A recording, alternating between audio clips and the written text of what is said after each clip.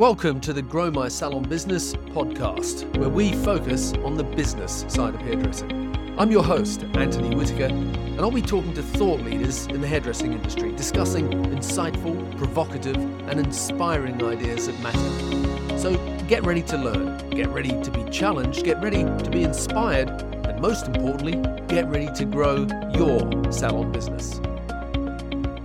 Hello and welcome to today's episode of the Grow My Salon Business podcast. I'm your host, Antony Whitaker, and as always, it's great to have you here with us today. Thank you for the feedback on the podcast. The reviews that you've posted really do mean a lot to me.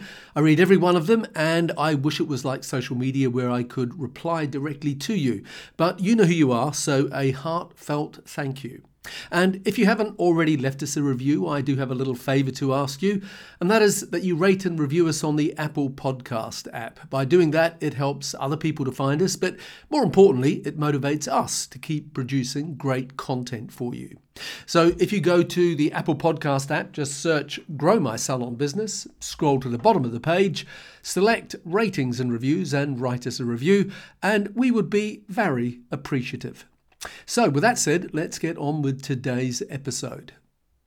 As you may know, I have an online course all about money management for salon owners. And recently, I got asked a question by a salon owner who is going through the course. I'll come to the question in a minute, but before I do, I just want to say that financial management is typically the single biggest area that salon owners everywhere struggle with.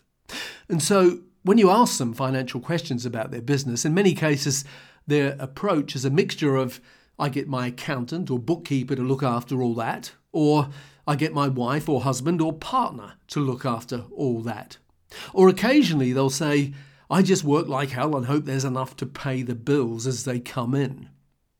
Now, if you own a business, it's your responsibility to grow and run the business. It's not the responsibility of your accountant or bookkeeper or anyone else to do that for you.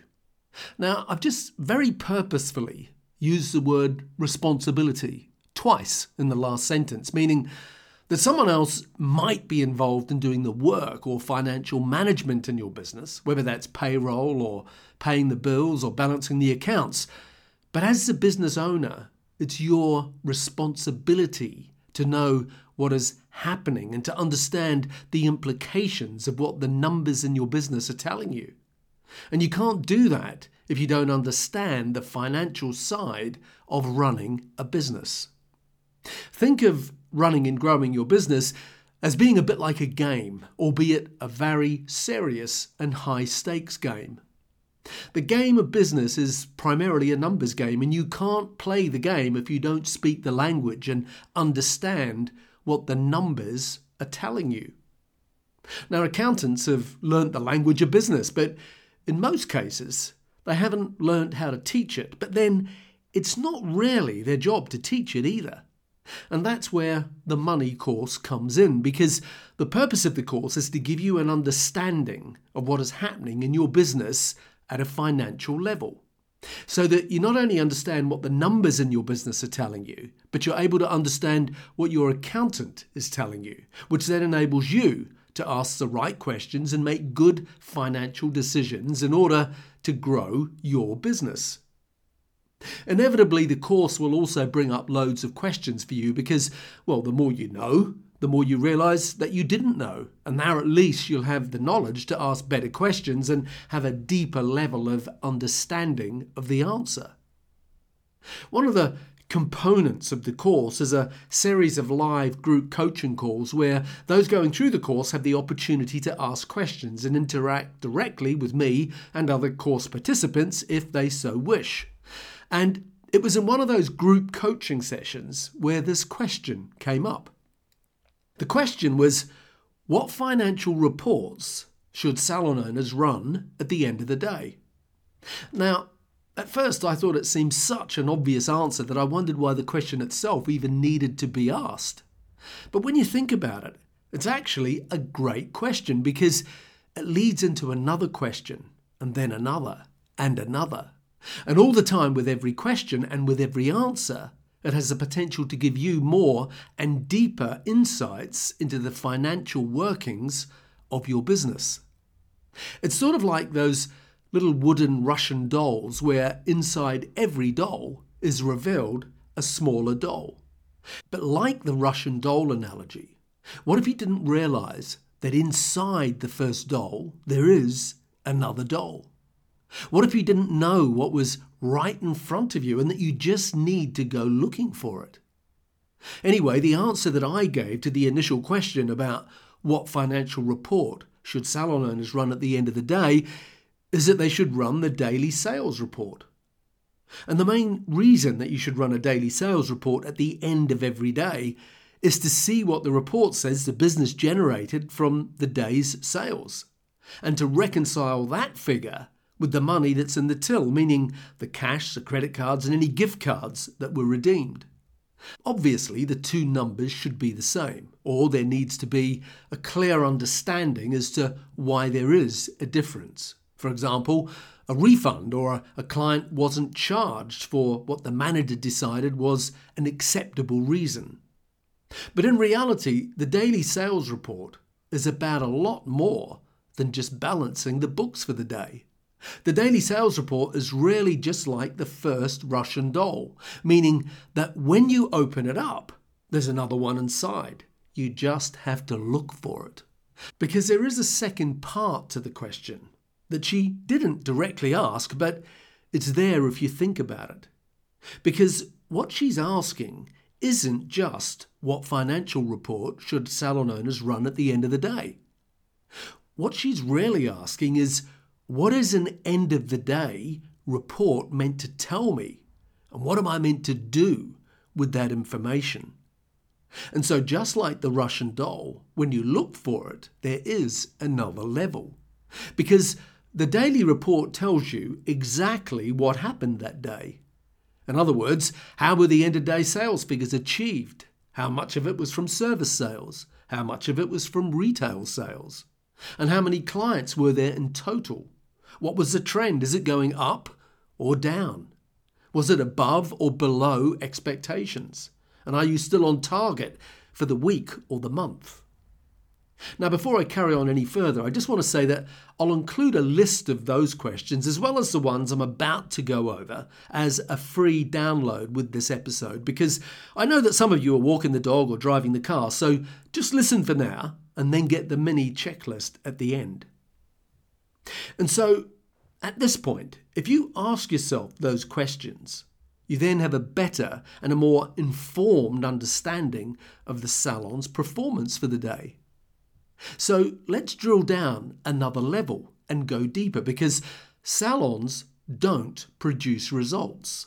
The people who work in those salons produce results. And so that's another level down, where you take the salon's totals and you look at who and what is driving the results. So what were the service revenue results by individual stylist? And what were the retail revenue results by individual stylist? Who was working and who is not working? And not just who is working, but also what is working and what is not working. What are the most popular services for the salon and for the individual?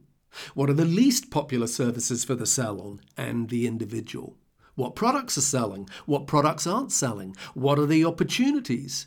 And most importantly, what will you do about it? If it's a training issue, is it a service training issue? Or is it a technical training issue? Or is it sales training? And if it's a marketing issue, then what exactly is the problem? Is it not enough new clients? Or is it low client conversion? Or is it poor client retention? And if it's a staffing issue, then what exactly is the problem? Is it that there aren't enough staff? Or is it a poor quality of staff? Or is it that you can't attract staff? Or that you can't keep staff?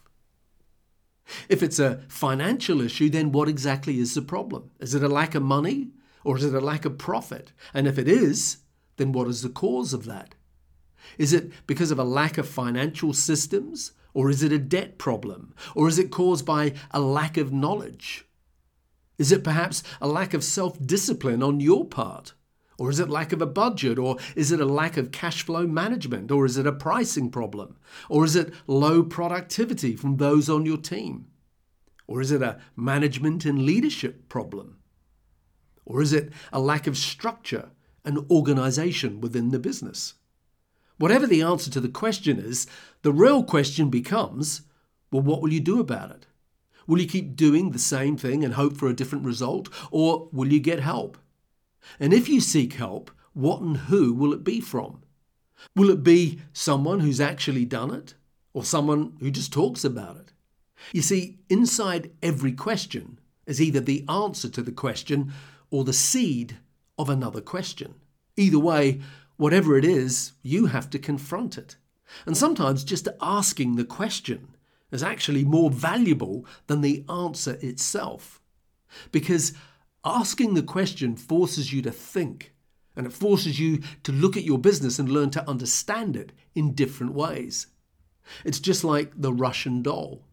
Inside every doll is a smaller doll until you get to the final doll. And when you uncover the final doll, the mystery is solved, and there's a sense of clarity. And with that clarity comes a feeling of relief and control. And when we're talking about the financial side of your business, with that sense of relief and control, you become more confident with your decision making because you understand the components of your business and how each part of your business integrates with the next part from beginning to end. So as we begin to wrap up, I just want to say that whatever the situation is in your business, whatever the question is, I've probably been there too. I've done that. I've been where you are, and I know where you want to go. So trust me and let me be your guide and show you how to get there too. Because I promise you that when you ask the right questions and are prepared to do the work, then you and your business have the potential to achieve something that perhaps you never thought possible. Now, our money course is open for enrolment from Monday, the 4th of September until Thursday, the 14th of September. So for those salon owners who are listening and recognize that money is an essential topic to master, then visit growmysalonbusiness.com/course/money to find out more. Because when you get clarity and have the confidence that you need to handle the financial side of your business, that will be the best investment that you have ever made. So once again, if you want to find out more, then go to growmysalonbusiness.com/course/money. And I'll put that link in the show notes for today's podcast as well. And finally, if you'd like to get a copy of the list of questions I just went through, then head on over to growmysalonbusiness.com/podcast/208. And you'll find a link for a simple checklist that you can download direct from there. So with that said, thanks for listening, and I'll see you next week.